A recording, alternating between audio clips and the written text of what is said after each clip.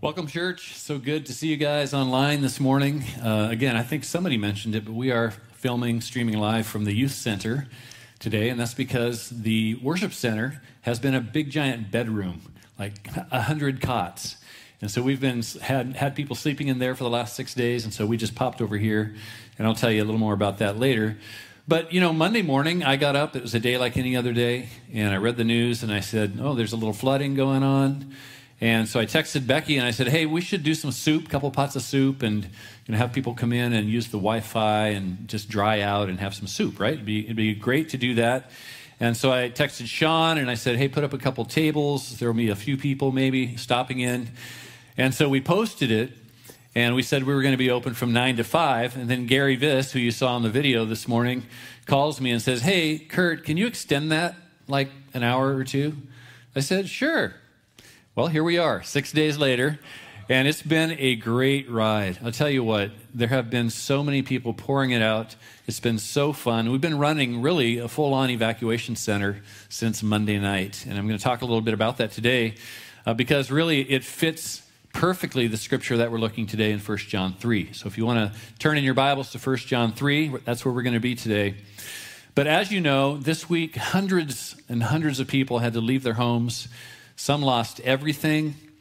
Some of them are members of our church. They go here. They're active here. And many left their homes with nothing but their clothes on their body or maybe just a bag. Everyone I know from church, from here, from North County, everybody I know that had to move out, moved in with friends or moved in with family, and so they were all taken care of. But the people we served in our worship center this week had nowhere to go.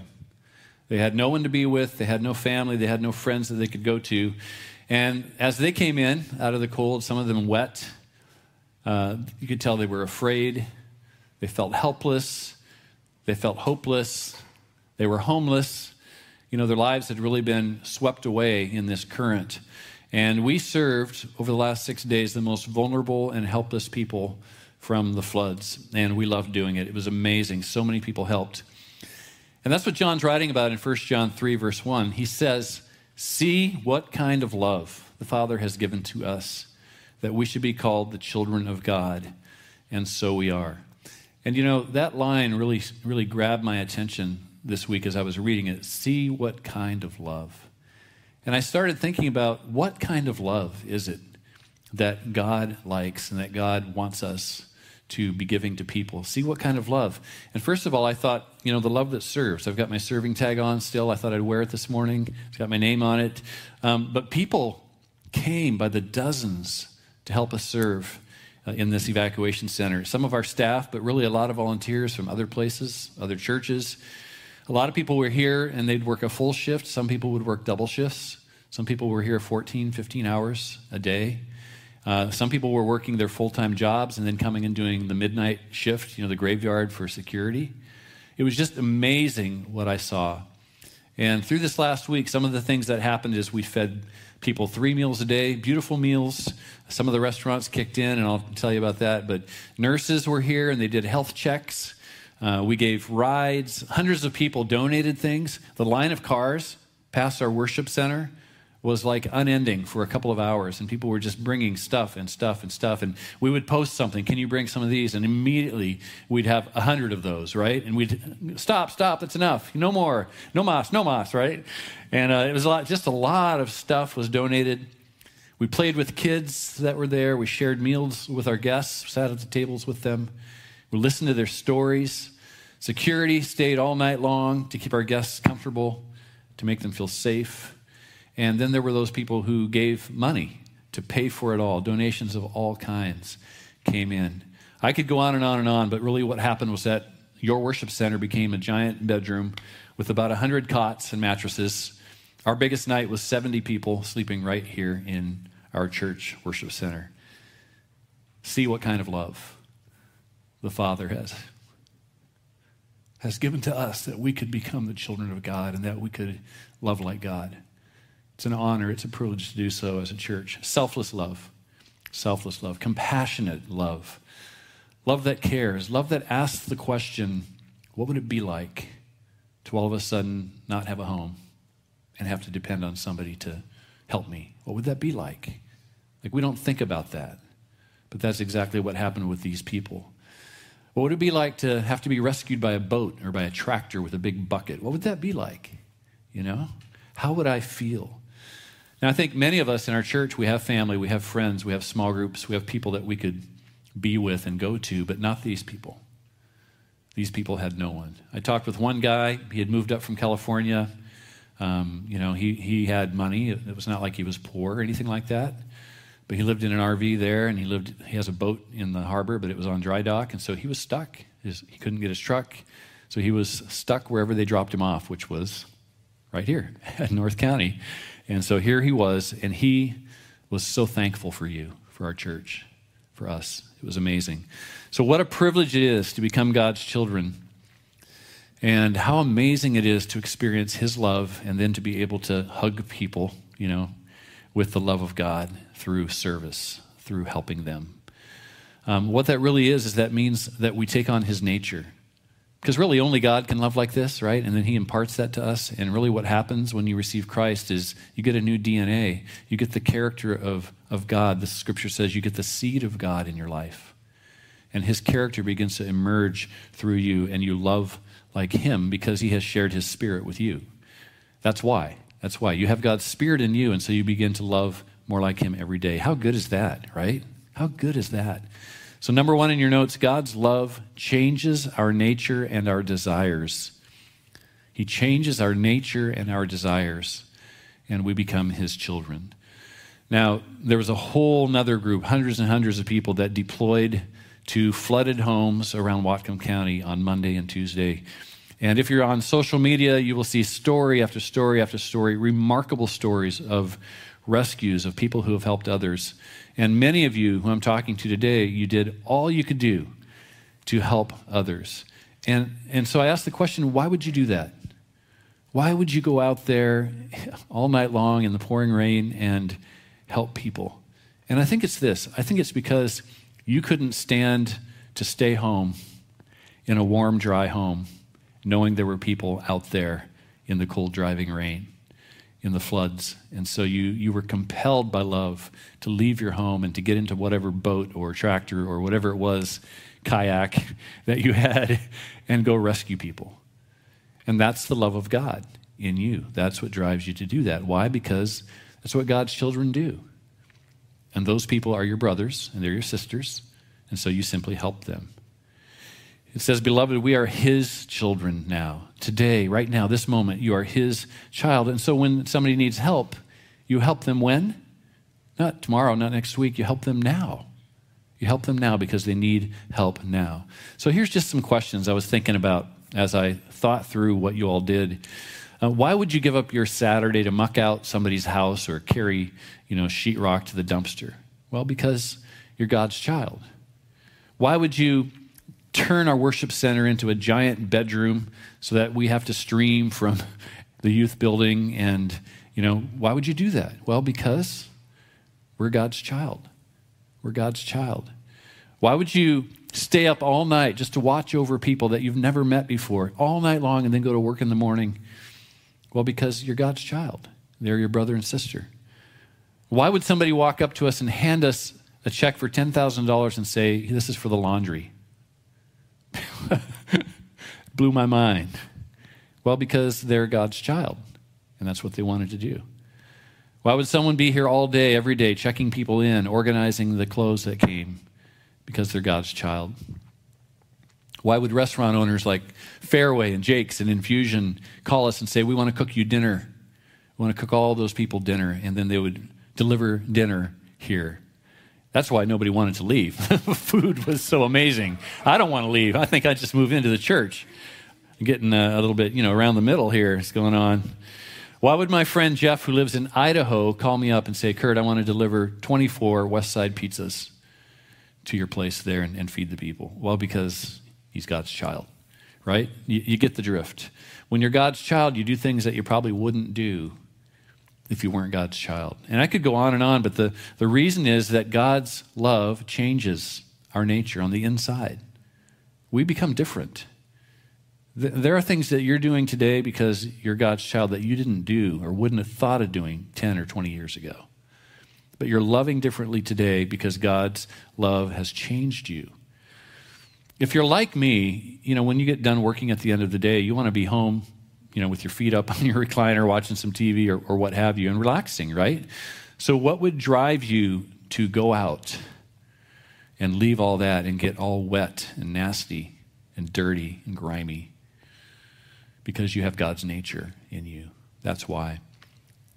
I know that on Saturday, many of you desired to be home watching football. College football was on. There were some good games, eating pizza, but instead you went out to Sumas or Everson or Nooksack or wherever, and you carried around, wet sheetrock and all kinds of nasty stuff. Got dirty and dingy. Like over 1,000 people converged on these towns. Why? Well, for some people, it's just they want to do good. They're goodwill people, and that's great. Maybe they don't know Christ, but for you, I believe it's because you're God's child. So John goes on to verse 2, and he says, "Beloved, we are God's children now, and what we will be has not yet appeared. We know that when he appears, we shall be like him." He's saying that one day, you're not only going to practice and strive to be God's child, but you're going to actually be perfected and be like Christ. When you come face to face with him, he's going to entirely change you so that you're like him. Okay? I'm waiting for that day. I don't know about you. We shall be like him because we shall see him as he is, and everyone who thus hopes in him purifies himself as he is pure. So again, why do we do what we do? Why did this week bring the best out in people? Why did you go around giving people big God hugs through your acts of service? Well, it's because you're God's children now. And when you place your hope in becoming like Christ one day, it affects today. Like, it's not just about eternity in the sweet by and by. No, that impacts how you live today. And it's not because you think you should, it's because you want to. Your desires change. So it's loving God and loving others that actually brings this purification to our lives and makes us more like Jesus. Simply living out of our new nature. 2 Corinthians 5:17 says, if anyone is in Christ, he is a new creation, right? The old has passed away. Behold, the new has come. What that really means is, now I love like Jesus. It doesn't mean I do it perfectly or you do it perfectly, but it does mean that that's the bent of my life. That's the bent of your life. If you have a chance to love, I hope that you will take that chance to love. So the Spirit in us gives us these new desires. He helps us overcome our selfish desires, our things that we'd really like to do, because we realize somebody has a greater need than we have to do what we wanted to do. So all we need to do is let this new desire from God, this desire to love, this desire to make a difference in someone's life, overcome our old selfish nature. Paul said it like this in Galatians 5:17. He said, the Spirit gives us desires that are opposite of what the sinful nature desires. Listen, everybody wants to stay home and be comfortable. I get that. So do I. I want to stay home and be comfortable. It's my nature. But it's the people who allow the character and nature of God living in them to overcome the selfish desire. It doesn't mean it's wrong to be comfortable or stay home, or that there's not a day to do that. Everybody should relax. I get it. But for those of you who let God's nature overcome that desire, and you drove out to Everson or Sumas or Ferndale or down to the Hampton Road here in Linden, had some serious flooding down there. You know, you loved people that have lost everything. And that is such a beautiful thing. So let me be clear. The sinful nature that we struggle with, that's the selfish nature. That's where I place myself and what I think is important for me, I place that above everybody else's needs, right? That's the selfish nature. So what I want to do is to place their needs above my selfish nature. That's what I want to do. So Galatians 5:16 says, let the Holy Spirit guide your life. Then you won't be doing what your sinful nature craves. In Galatians 5:24, those who belong to Christ Jesus have nailed the passions and desires of their sinful, or I say selfish, nature to his cross and crucified them there. Since we are living by the Spirit, let us follow the Spirit's leading in every part of our lives. And the Spirit's leading is always, always, always leading to love. Always. If you ever have any question about what you should do, if it's loving if it's to the benefit and the value, adding value to someone's life, then that's probably the Spirit saying yes. Go do that, right? Brings us to number 2 today. What we do reveals who is in us. What we do reveals who is in us.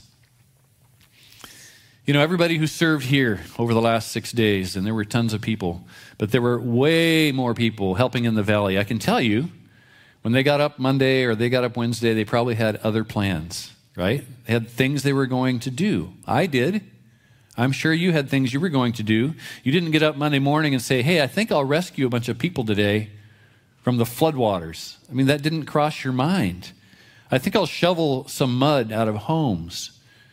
No, the Spirit had to help you make the choice to overcome those other plans that you had.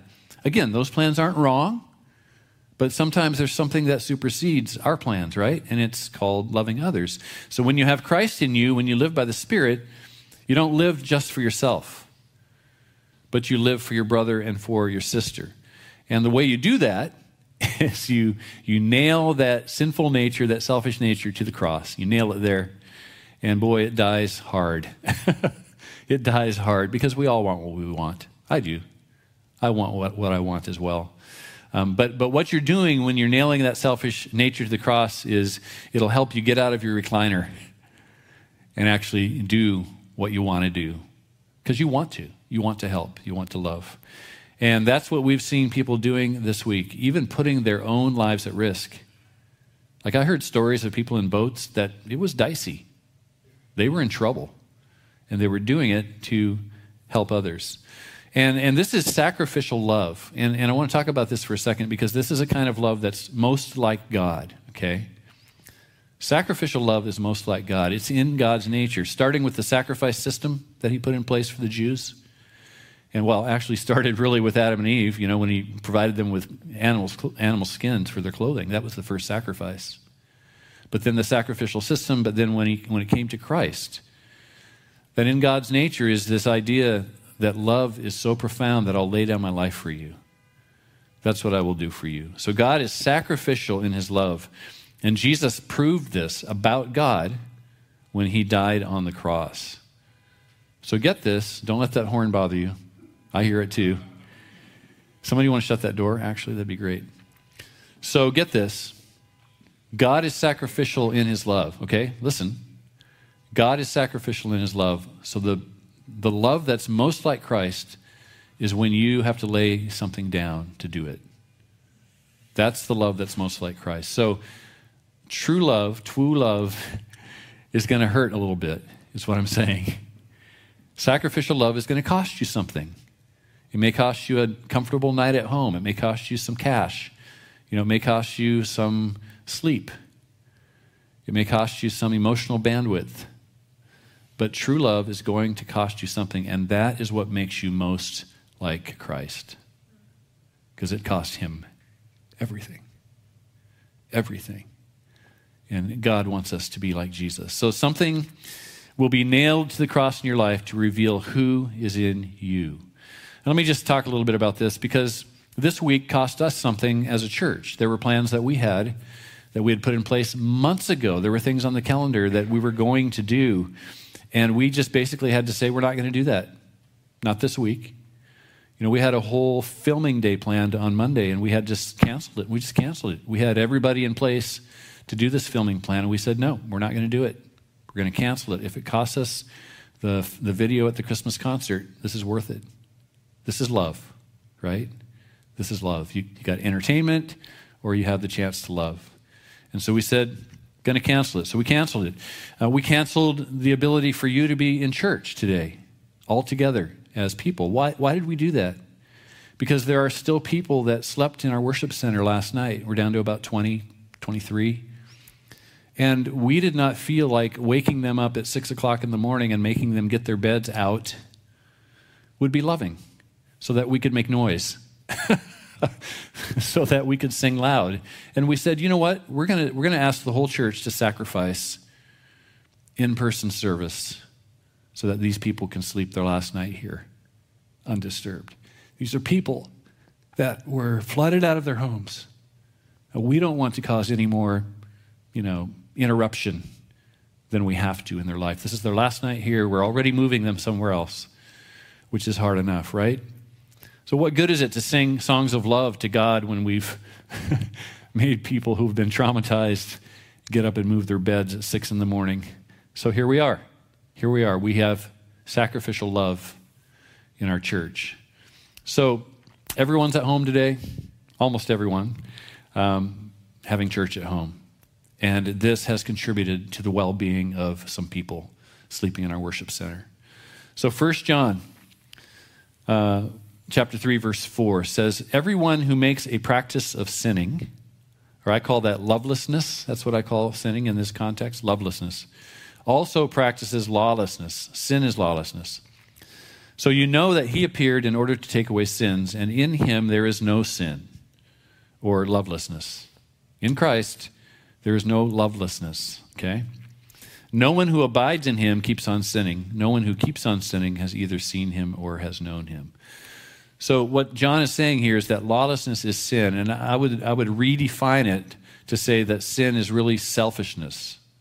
It's whenever I put myself first at, the risk of hurting somebody, I guess. That's a good way to say it.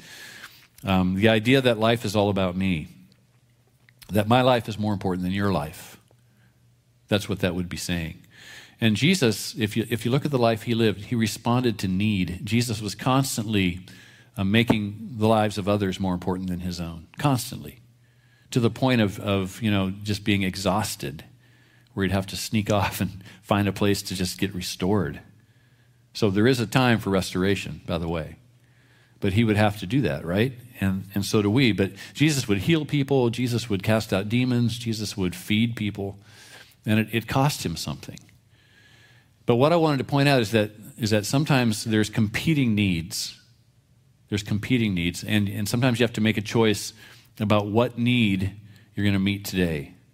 And maybe you can't meet this one because you're going to meet this one. And then you have to decide which one is the most important that day, right? And we have to do that all the time here at North County, and you do too in your own life. So the point is you pick something and you help. You pick something and you do it. You ask the Holy Spirit to help you. If you can't help physically, maybe you can help financially. If you can't help financially, maybe you can pray. This came across our path now. If you're wondering what you can do out there to help people restore their homes, we've got this amazing ministry in town now called Samaritan's Purse. Big, giant semi parked out at Sunlight Church. And you can actually sign up. The link is going to go on the screen, on your screen right now. You can sign up, or you can call them. And what they're going to do is they're going to put you on a team, and they're going to help them tear out stuff and wash stuff and spray stuff. And so you can be a part of a team. So just, if you want to do something and you just don't know what to do, get a hold of Samaritan's Purse, and they will help you be a part of this restoration. That'll be a lot. And you'll meet some cool people from around the nation as well. They're all here. They're all volunteers that come to areas that have been damaged, and they do this restoration. So that'd be cool. So what is the law of love, or the law of God? The law of God is the law of love. Jesus said, love God with all your heart, soul, mind, and strength. Love your neighbor as yourself. So lawlessness is lovelessness. It's lovelessness.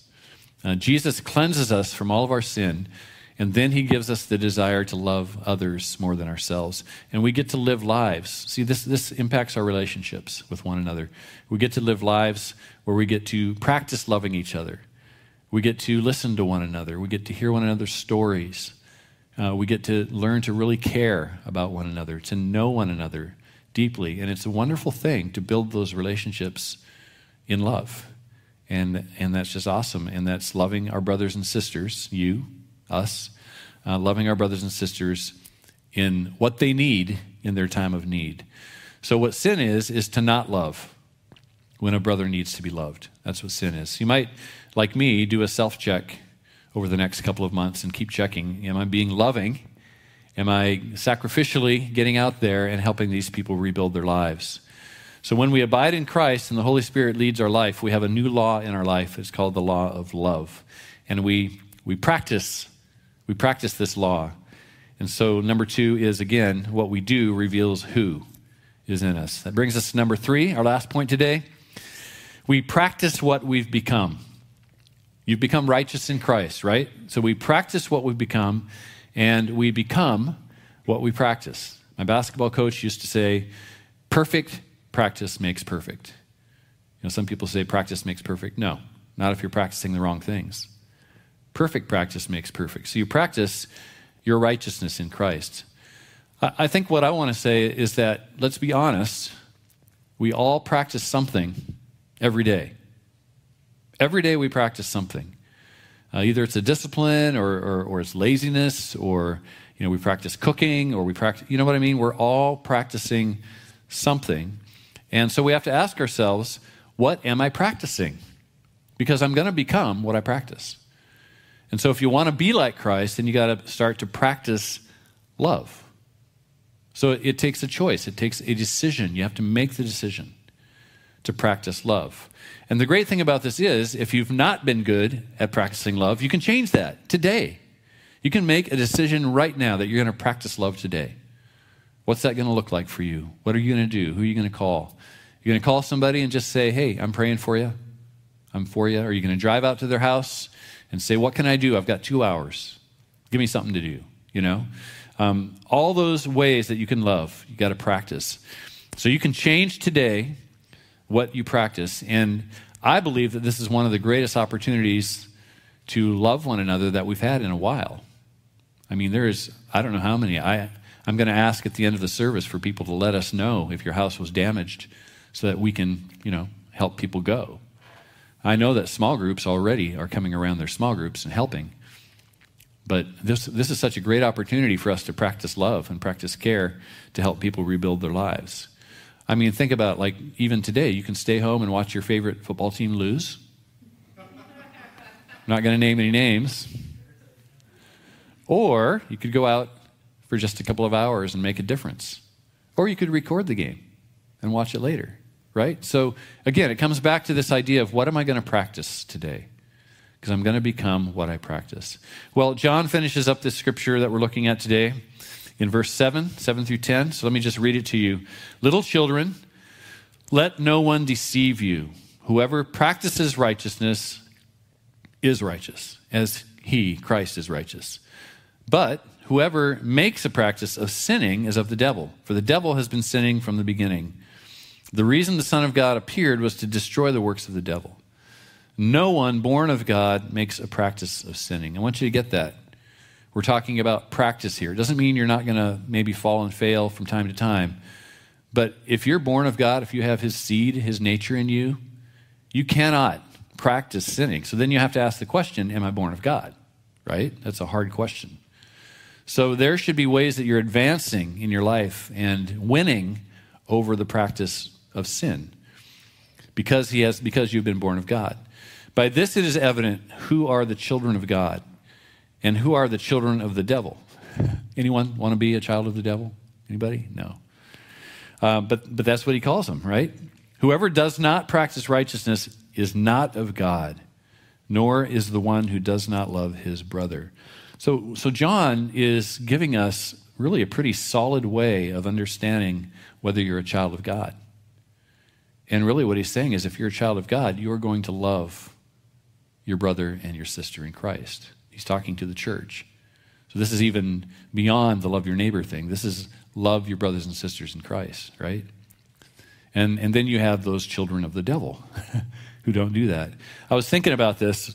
I heard so many stories this week from people and what they went through, and this one struck me. It just kind of made me angry. Jennifer and Dexter plays drums here almost every Sunday. They lost everything. Like, their home is demolished, destroyed. It's on Main Street, Everson. And they pulled up to their completely trashed home the other day. They were going to stop and just try to see if they could salvage some important objects, right? Some pictures or toys or things that maybe they could get out that were worth something emotionally to them. And when they pulled in, do you know what they found? They found somebody had backed a trailer in, and they were there, and they were stealing stuff out of their house that had been trashed by a flood. The few things that might still hold a little bit of value for them, somebody was there taking. And as I read the scripture, I thought, that sounds like a child of the devil. You know what I mean? Like, I was mad. Who does that? Who does that? But here's what I want us to think. We can kind of bring this home to us. I'm not calling us children of the devil, okay? But here's how we can bring it home. If I have something that I can give or something that I can do to help a brother or help a sister, and I withhold that from them, then here's what I think, like watching their kids so they can go clean their house, or getting my own hands dirty, or bringing them lunch or something, and I withhold it. In my mind, and I'll say this to me, I'm robbing them of a blessing that God wants to give them through me. God wants to love them through me. God wants me to be his arms that hold them and that give them this blessing, whatever it may be. And he wants to do that for me. And when I refuse to do that, I'm robbing them of God's blessing, of God's love. You see, it's a sacred thing that we have the opportunity as children of God to love our brothers and sisters that way. And then for me, if I don't do that thing, I'm not advancing in my practice of becoming like Christ and loving like God. So it means you have to make a choice. And again, it can be sacrificial. It may mean you have to lay something down, but I have to choose somebody's need over my own comfort. One of the stories that just struck me as we helped these people this week was, it was Monday night, it was the first day, the first night, and there's a young nurse in our church named Winter, and she works down at Skagit Valley Hospital, and she was scheduled to work the night shift, but she couldn't go because the roads were bad. So she called in sick, or not sick, called in, couldn't make it. And, you know, most 20-something kids would say, oh, great, I have a night off. I can sleep in, right? I can go to bed. I can do whatever. I don't have to go to work. Do you know what she did and Jessica, her friend, did? They came here at about 9 or 10 o'clock, and they said, hey, we can work the night shift, and we will just kind of assess people and see where they're at. So they come in, and they start making the rounds, started assessing people, and they came across this one person, elderly person in their 70s probably, and they had been rescued from a vehicle in Everson. The water actually ended up pushing the vehicle off the street. And Winter, as she assessed them, found that they didn't have their meds. All the medication that they took was home, and no way to get them. So she made a list, and when I got in at 5 in the morning, she said, here, Pastor Kurt, here's a list of the meds this person needs. Can you call their doctor? And I thought, well, I can one-up that. I can get my wife to call their doctor because she's a nurse and she knows how to do this. She does it all the time. So Gwen came over that morning, did the assessment, called the doctor. The doctor put in the prescription for a local pharmacy here. And one of the prescriptions was a Schedule I drug, which means that you can't get it without a hard copy of the prescription because it's like street drugs kind of stuff. And so we had a lady in Bellingham that actually grabbed the hard copy and brought it to us. So I go over to the pharmacy, and after having to go get some information from this person, went back. They gave me the drugs, you know. So your pastor has bought a Schedule I drug and put it on the church credit card. I just want you to know that I did that. I told Dave Viss, I said, hey, there's going to be a charge for Oxy on the credit card, so it's not mine. It's this guy's.